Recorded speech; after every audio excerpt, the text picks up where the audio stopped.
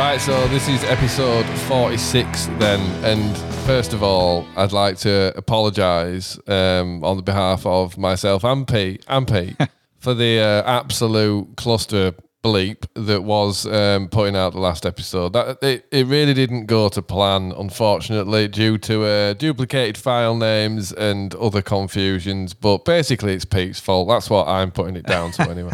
It's got to be Pete's fault. I put the episode out. Look, I don't want to get into it too much. It's a long story and a mystifying one. Basically, when we do an episode, Pete edits it and he puts it in our shared Dropbox. And the previous week, accidentally, Pete had named it 45. So 45 are in Dropbox. That then gets deleted, and Pete puts another file in Dropbox for the new episode, which we then upload. But unfortunately, that was also called 45. So when I've uploaded it, it's duplicated the bloody thing, and I've had absolutely no idea. But even further than that, which drove me mad, like Ross it was actually. Ross were like, oh, well, it's the wrong episode. I'd love to hear a new episode tonight. So I'm like, well, I'll share it with you on Dropbox. Share it with him on Dropbox. And that's also suddenly the old episode. And I have to take full responsibility. I wish I could blame this on you. I really, really wanted to.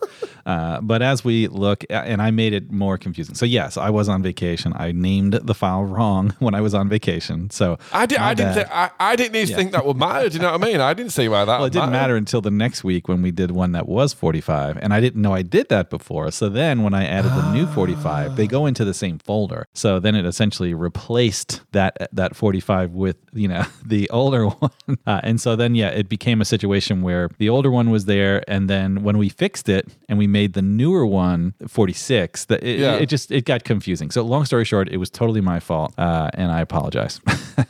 Well.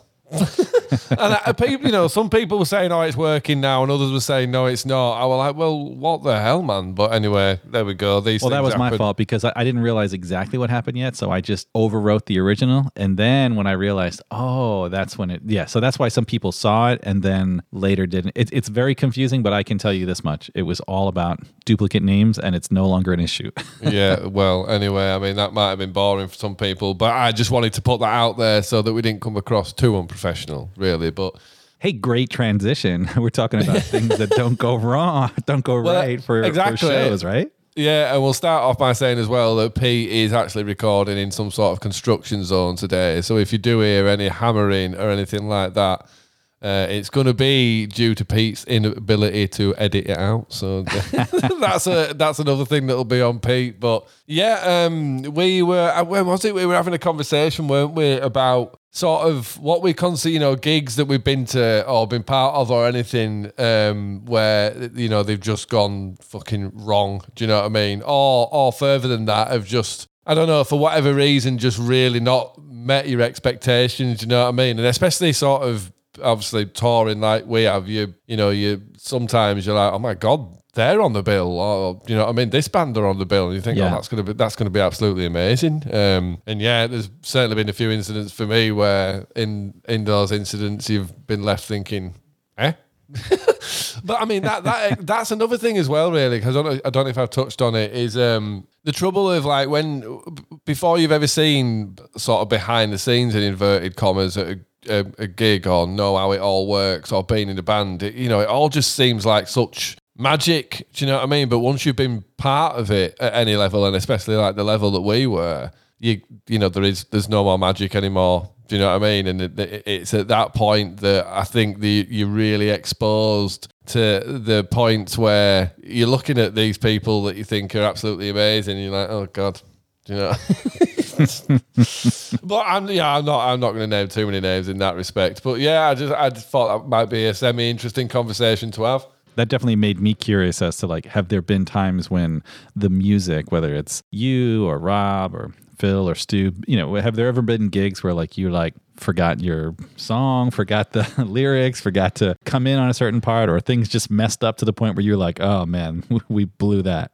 Well, I mean, quite a lot, really. But I guess the thing is, most of the time is either people, it's just going so nuts that people don't notice. I mean, it were easiest in the early days. Do you know what I mean? I suppose if something went wrong somewhere, especially when we were doing those first tours, you kind of, you just kind of turn it into a jam. And the beauty of that in itself is sometimes you'd kind of get new things altogether out of those moments. But yeah, there's certainly been some more memorable ones, definitely. But everyone knows the big ones, and I think we've talked about the various power cuts, the pint glass at on the sound desk at Hull. And I guess the beauty is that something we've probably talked about, but those moments are just so memorable. Do you know what I mean? It's like it's rare that you remember the ones that go sort of proper perfect, if you know what I mean, especially when like this, I guess there's so many of those without wanting to sound, we were good, what can I say? But yeah, the ones where something like that happens and it just creates like a moment of magic, do you know what I mean? That you just, and it starts as a moment of panic. Without doubt, there's no worse than that. There's not worse than when something like that goes wrong. I mean, again, something I probably mentioned, but my worst one would get away forgetting to tune my guitar properly, like tune the E string down to a D, do a drop D basically, and it got to the point where it really kicks in the guitar, and we were headlining a festival in Japan, or were we not headlining? It wasn't Fuji. I can't remember what gig that was. But anyway, it was, a lot of people. I'm sure there were 25, 30,000 people there, something like that. And the trouble is as well, do you know what I mean? It just falls absolutely silent at that point, and you're just like, hang on, just give me a minute, let me sort this out. But yeah, I mean, did you stop the song? You didn't. Oh yeah. Oh well, that's the thing. Sometimes you can get away with it and kind of pardon the pun. Yeah, but pardon the pun massively, but no, not in that. I did think about that. I thought, how the hell can I do this? And I thought, no, I can't sort of think of another way of playing this. I'm just literally going to have to say, hang on, stop. Start again. I got to tune down here. I got to tune down. But you think your voice won't carry in that scenario. But that's it bloody well did. That's the thing with Japanese crowds as well. They, as mental as they go when you're playing, they just fall absolutely silent when you're not playing. So anything that's even said anywhere you can hear. But yeah, the Scottish guy ending up in Phil's lap. That was a gig stopper. But I think the drum kit had to be put back together there. That were a gig stopper. I can't think of many incidents for Rob, to be honest. What about the time that I remember you? I don't know if we talked about this on the podcast, but you did mention that there was only one gig. It might have been in the YouTube where your guitar didn't make it.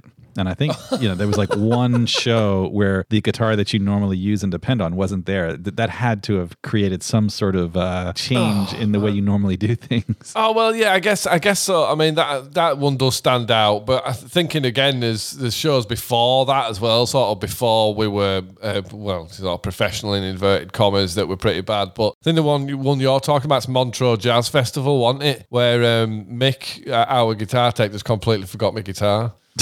Just completely forgot my Les Paul, and I had this SG that I only played on Cessation, and in fact it was Rob's, wasn't it? It was Rob's SG, and I ended up having to play that anyway. But I remember that just being absolutely horrible because I've told you plenty of times. There's nothing worse than being really uncomfortable, sort of while you're playing. Do you know what I mean? Sort of with what you're playing. I can't. Someone asked me a question the other day. Actually, could you just get on stage and use anyone's gear? And I mean, you could to an extent. You could make sounds, but I couldn't. Do you know what I mean? I couldn't do our set unless I had, equipment that I'd bloody finely tuned. But yeah, we once. Oh God, I mean that was in the really early days. I don't know if I've ever said. I think I've said it somewhere where we played at a place called Freeport in Castleford, which is like a shopping centre.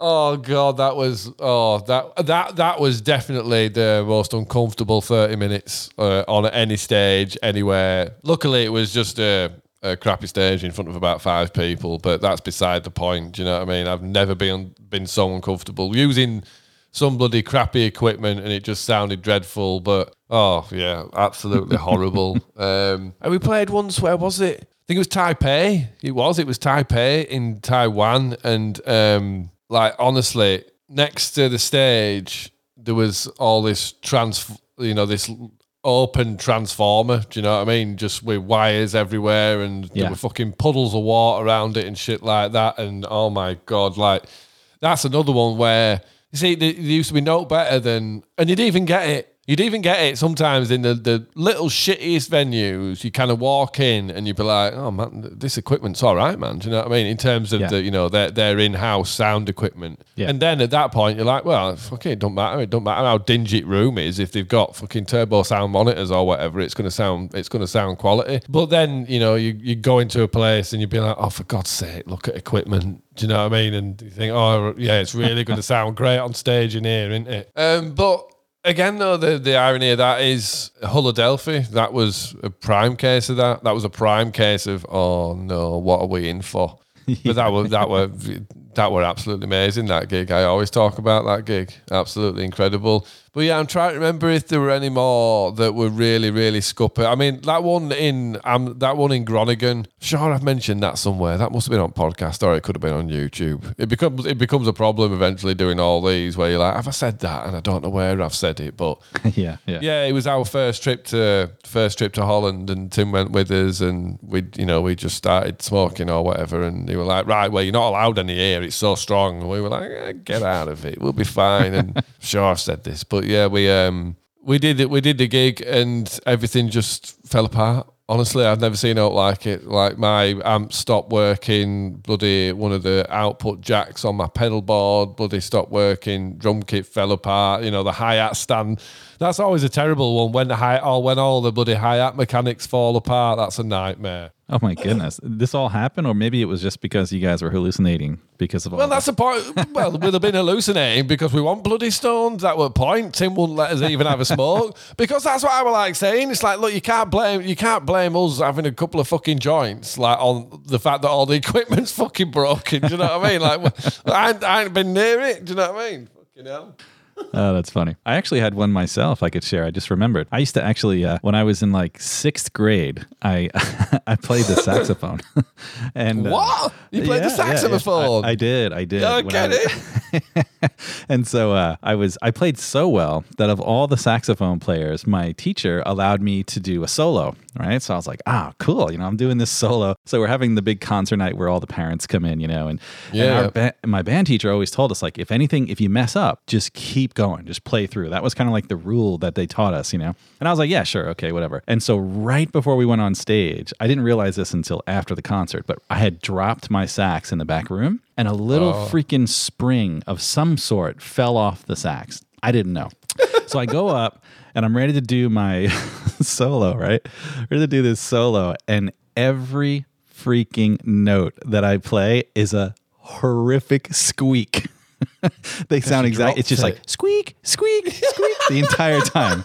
And so like it startled me. Like when I first started, I was like, the first note I blew, it was like squeak. I was like, whoa. And I stopped, and I was like, oh, you're not supposed to stop.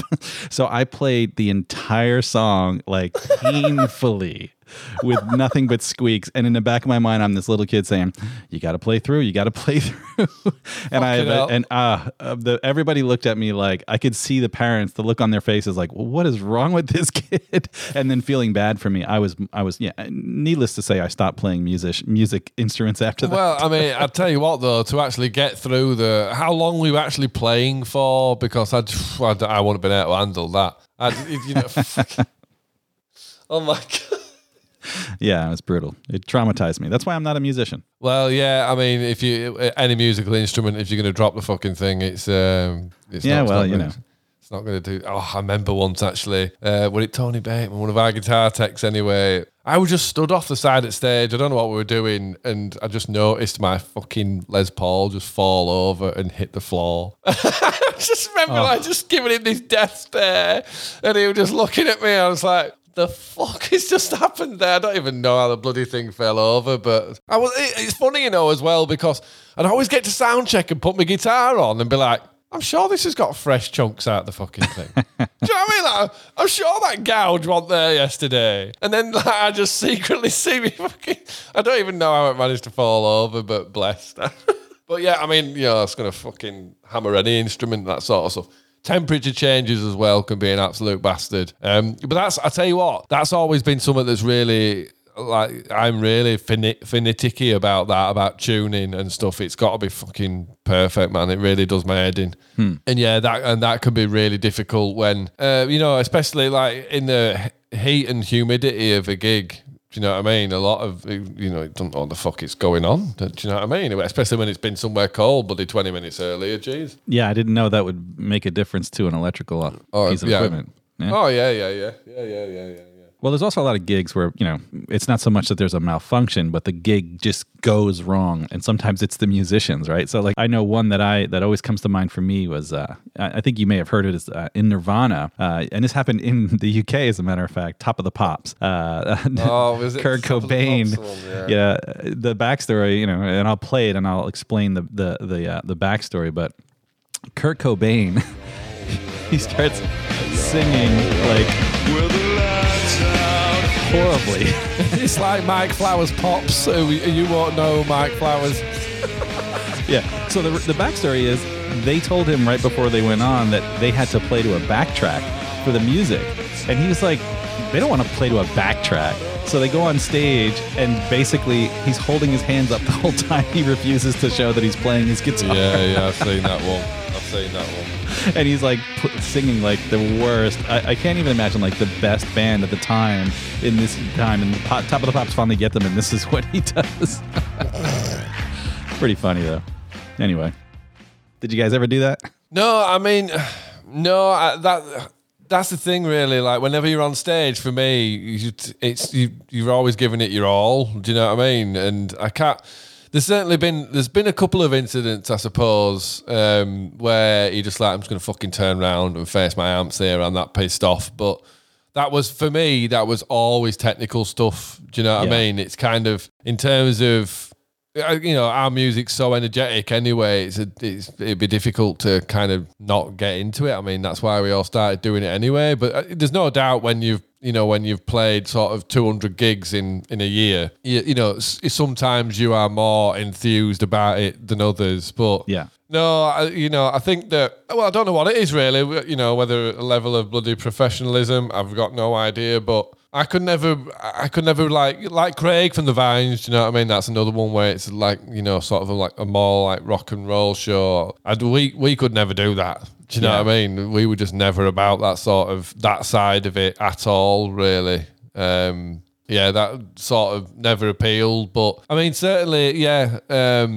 I've been to gigs where I'm just like, you can tell that they just cannot be fucking bothered here at all, and it's been quite bad. And I think that one of the worst ones that I ever saw, and which were really disappointing for me actually, because I'm a massive fan. But where was it now? It was the Police at Isle of Wight Festival. I'm sure it was right, and I love the Police, man. Do you know what I mean? I always have. Yeah. And that was one time where, and like I say, years of being in a band, you get jaded, and no matter how much you sat in bus and you're like, and you're at a festival and you're like, oh bloody hell, they're playing now. You're like, oh, are they? Very good. Well, I can't be asked. I'm knackered. Do you know what I mean? Whereas that were one where I was like, oh yeah, I'll actually go watch the Police. Heck yeah. But yeah, that right from minute one, I was just like, you can tell that they can't be asked here. I mean, they famously despise each other though, them lots. So God, no, I'm sure there must be an element of all being roped into that. Do you know what I mean? Where they're all sort of like, yeah, all right, we'll do it. And but yeah, for me, I mean, that really came across on stage definitely when I saw them. But yeah, I think that was the same year that the Verve played. And which is interestingly, that's it's this kind of similar story with the Verve, really, in the sense that I don't think they particularly have the best personal relationship, shall we say. But they were absolutely fucking amazing at Isle of Wight, and I'm sure we saw them at a few other festivals that year because we were still doing strength in numbers at that point. But yeah, the Police were definitely a bit of a disappointment. Queens of the Stone Age were the biggest sort of they were just fucking incredible. We've talked about that as well. So, oh yeah, man, fucking literally watched them as often as we could at Side at Stage. Slipknot as well. Slipknot, they were absolutely wild to watch from Side at Stage. Had a lot of fun watching them. Did I ever tell you about my only side stage experience? No, I don't think you did, no. All right, so take you back many years. I was in high school, and there was this local rap band that was actually pretty good. They started getting some notoriety, and I met the guy, and he was pretty cool. And I actually was there when he recorded his album, so he was starting to make a name for himself. You would have never heard him, so it doesn't even make sense to say his name. But anyway, somehow we got tickets on Beastie Boys tickets, and he and I were going to be backstage for the Beastie Boys, and so he couldn't make it. He got sick. But he was like, your tickets are at will call, but you can go backstage. And I was like, all right, cool. So I go backstage, and I'm watching the Beastie Boys from the side of the stage. And they come back, and I'm like, at the time, I was in high school. I was like a huge Beastie Boys fan. So MCA comes to the side of the stage where I'm standing. In the middle of the show, like they take a break. They go off to the side. And I'm standing there like this, dopey fan, like, hey, how are you?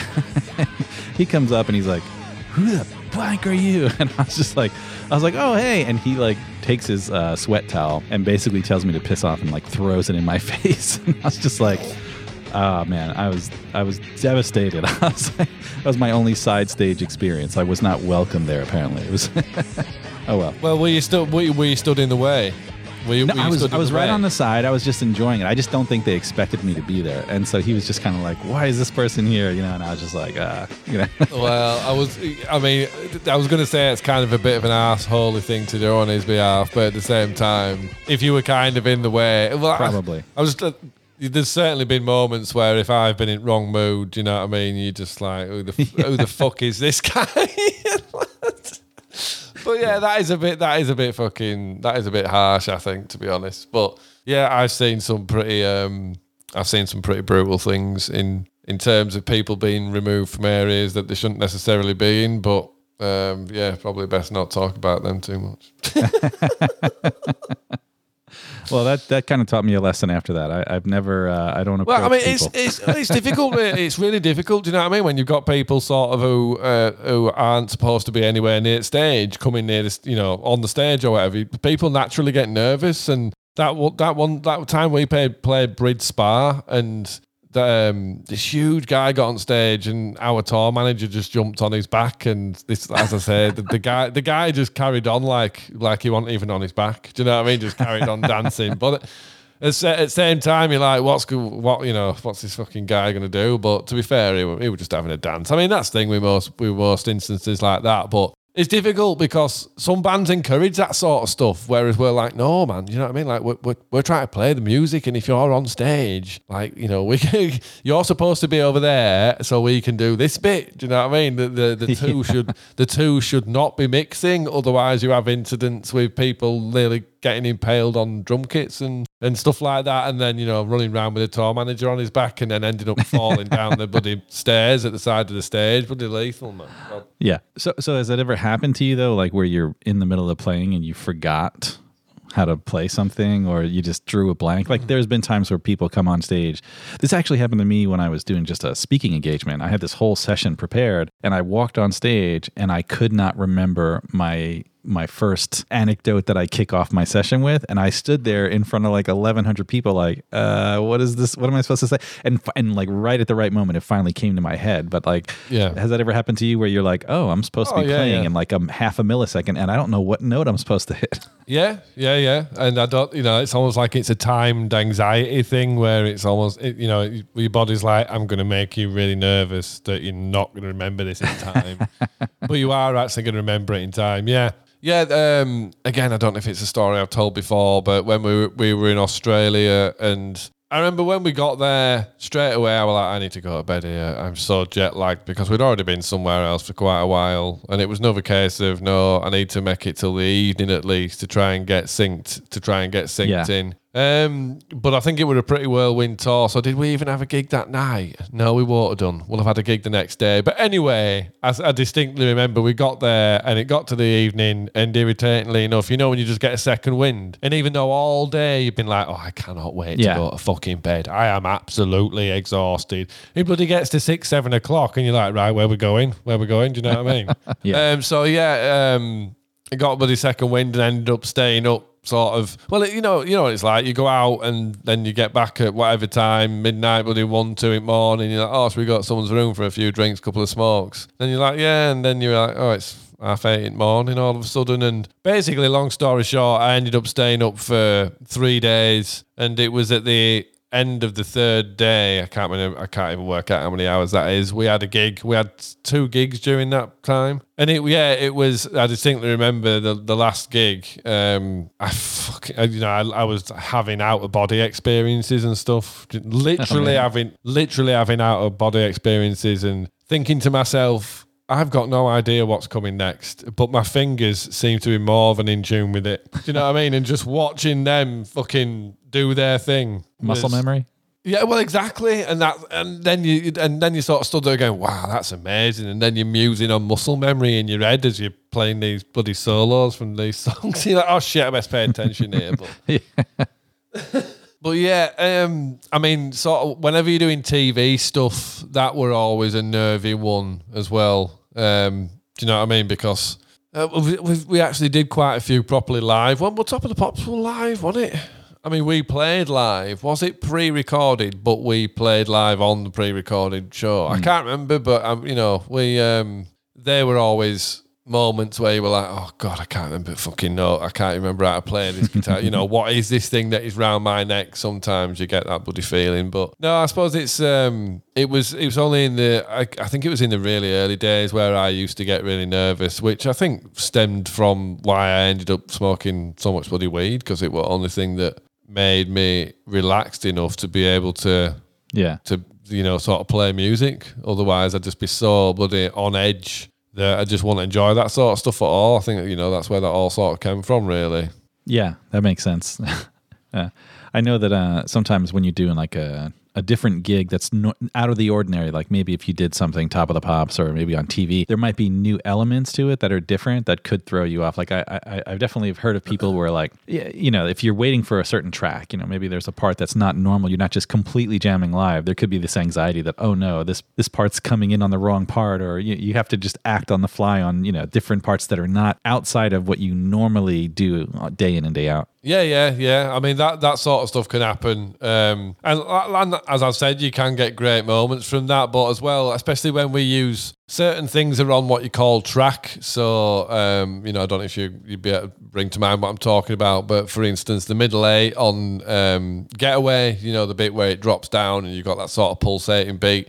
That's on a track, so you've got all those anxieties whether all that sort of stuff's going to bloody work, which is coincidentally a lot of the fun and games we're having now, trying to set up the stuff for Temple Newsome, is making sure that whatever songs we're doing, that if we need the bits to be on track, that we've got all that sorted. So there's all that sort of messing about to be done as well. Yeah, but yeah, there's no worse than technical problems at a gig, and that's why festivals are such a nightmare, because you're just not given any time. You're not given, and usually you have sound checks, and your engineers have time to set up the soundboard and all kinds of other things. But at festivals, no. You literally just get thrown on and you've got the first song to try and make sure that it's fucking right, basically. And from that can result absolute nightmares. But again, that's something I've mentioned quite a lot, because wherever you are, really, it all comes down to, when drums kick in, when bass kicks in and that. And as soon as you can hear everything, you're like, right, well, I could care less what everything else is like. As long as I can hear it, it's absolutely fine. Yeah, Phil said something like that too. He said that usually the very beginning of the dance, he's like completely,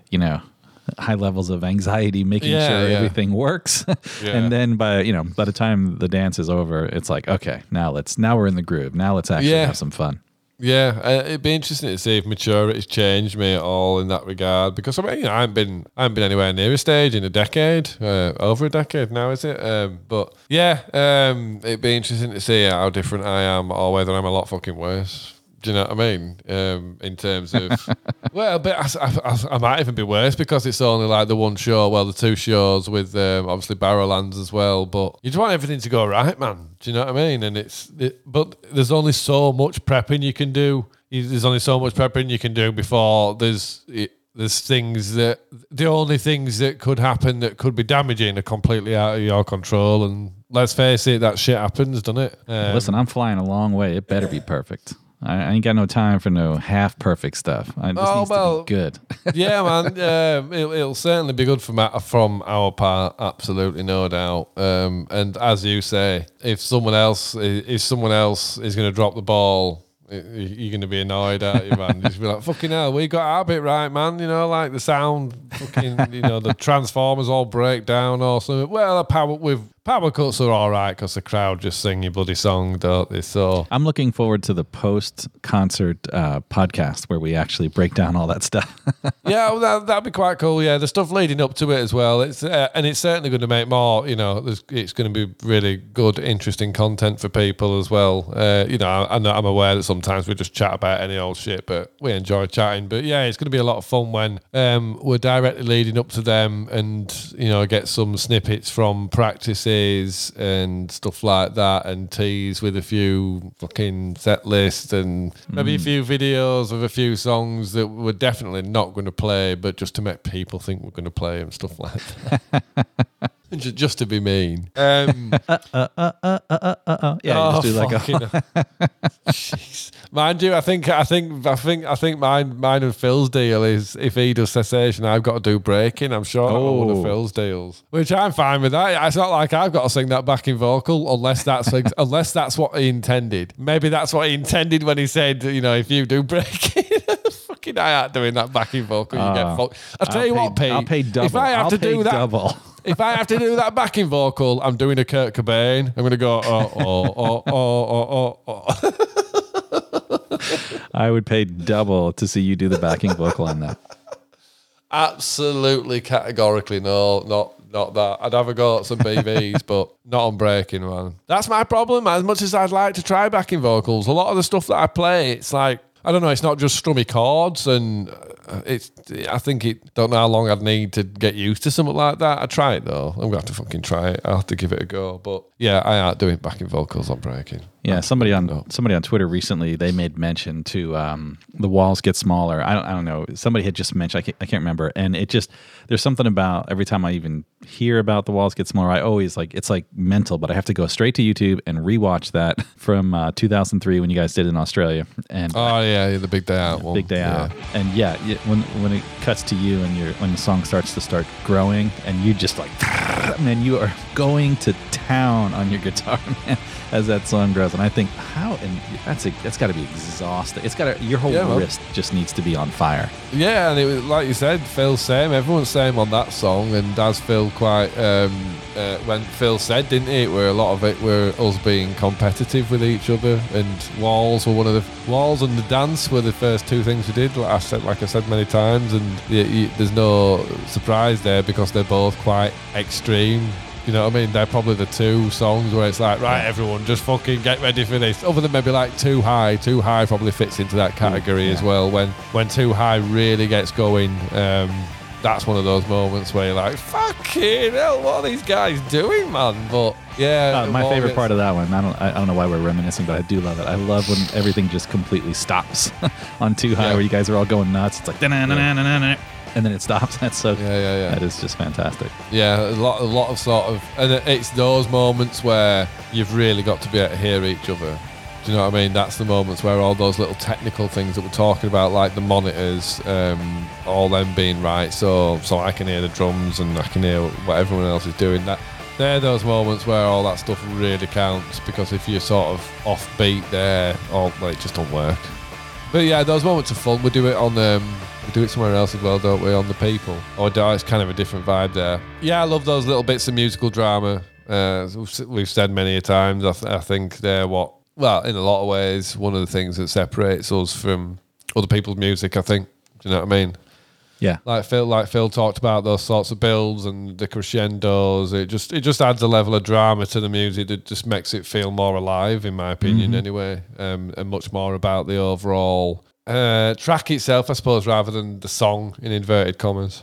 Now I just got to figure out how to get to the other show. You said it was in Glasgow, right? I got to figure that one out. Well, I mean, it depends what you're doing. If you're sort of coming to Leeds and making your base there, then you just jump on the train, or depends what we're doing, man. If we're getting a bus, we'll put you on the fucker. You come up on the bus with us, you fucker. Do you know what I mean? If we're as long as you don't treat me like the Beastie Boys, I can't take that rejection. No, I don't know what that shit's about. You know, that's that's not how you treat people in general, and that sort of stuff. But no, we wouldn't treat you like that, Pete. No. But other than that, man, you just get on the train. Otherwise, I don't even know how long it'd take to get up to Glasgow, but it won't be that long. Well, if there's room on the bus, I will humbly accept that offer.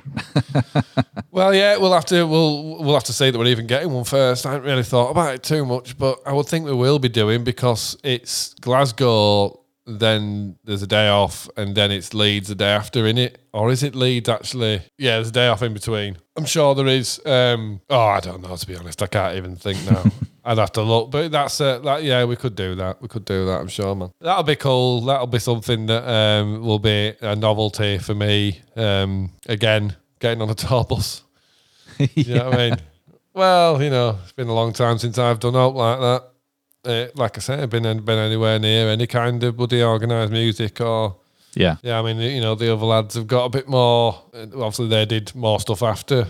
So it's been, they've been near it a bit more than I have recently. Yeah. Oh yeah. Also, did you hear what was going on? I meant to ask you this earlier, but the Dave Grohl, Nirvana is coming up on their 30-year anniversary of Nevermind, and the baby who is on the album cover, naked in the pool, is actually suing them. Have you seen that? I did see something. Yeah. What? Suing them on the grounds of what? Apparently, him being on the album cover, it has somehow ruined his life or made his life harder. Something tells me that's not true. Something tells me he's probably had a much better life saying, "Hey, that's me." But I was going to say. Yeah, I'm pretty sure he'll have gone out of his way to tell every bloody person that he was that bloody baby, won't he? Can you imagine how many girls he's pulled off the basis of that bloody story? Honestly, there'd be absolutely tons of him. He's kidding no one with that, is he? He's kidding absolutely no one. Yeah, the best was Dave Grohl when they asked him, they said, "Have you heard about this?" And he goes, "Well, I haven't really given it any thought. I mean, he's the one that has a Nevermind tattoo on his body. I don't." He's got an actual tattoo? Oh, He does. He wants to sue them, but he's got a literally has a Nevermind tattoo on his my God. Well, I mean, I'd love to see that. I'd love to see that go anywhere near a court. You know what I mean? A judge just like, "You've got a fucking tattoo, mate. No one's buying it. No one's buying it. Get out. Get out. I ain't having that." That's ridiculous, that. I don't know that I blame him for trying, though. I mean, it's money, right? Well, it's like cashing in when you've already cashed in. Exactly. Well put. Well, it's just the height of cheek, and you've got to really love Dave Grohl's response there. Just like, well, I hadn't really given it much thought, but that's the guy who's actually got a tattoo of it. Oh man. Yeah. Oh. Dave Grohl sealing a place in my heart with those cheeky responses. I love it. Well, I mean, this is a guy as well who, when it was the Westboro Baptist Church, you seen those when they picketed when they picketed the Foo Fighters concert. So he actually picketed them. He put the Foo Fighters on the back of the truck and drove past them as they were fucking. Only he would do that, man. I loved it. Oh yeah, playing the DGs of all songs too. Well, yeah, I mean, I guess ultimately with all this sort of talk of technical issues and stuff, is we are probably seriously tempting fate here, aren't we? With Temple Newsam and what could possibly bloody go wrong. So there's probably an element of we should shut up and stop talking about that sort of stuff. So on the note of not tempting fate and saying too much about that, I think we'll leave that episode here before something gets said that makes something change irreparably. So yeah, man, thank you for listening, and sorry for the mess up with the last episode. I blame Pete entirely, so there. Thank you. Shame.